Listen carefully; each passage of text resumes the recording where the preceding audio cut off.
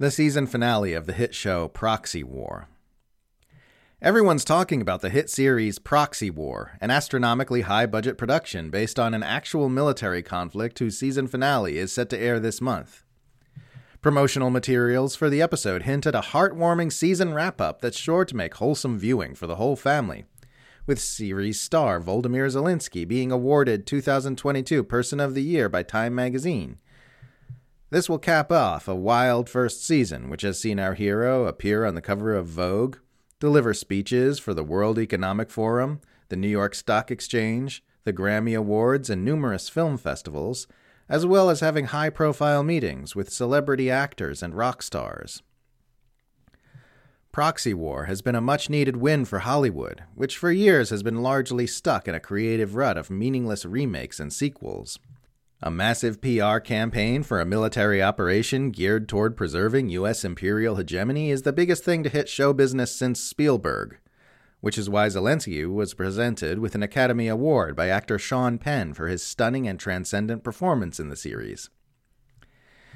It was unclear in the beginning if audiences would warm to Proxy War, with some taken aback by the unprecedented media coverage being given to a war that their own government was officially not even involved in.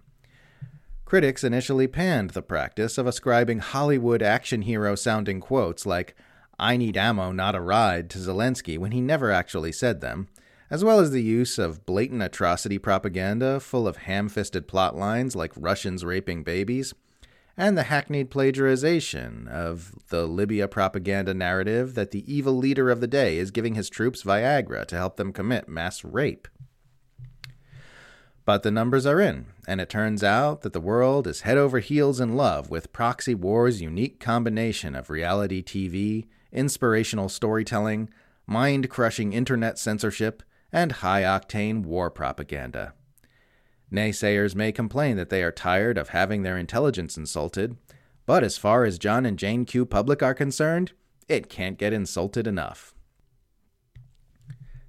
Yes, sir, Western culture may be a stagnant cesspool of plastic performers, empire smut, and corporate rim jobs, but boy howdy we can still spin a good yard when we need to.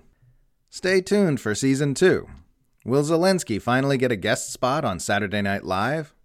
Will leading lady Olena Zelenska release that new fashion line? Will rumors prove true of a Muppet movie in Kyiv? Stay tuned and find out soon, right after this short commercial break.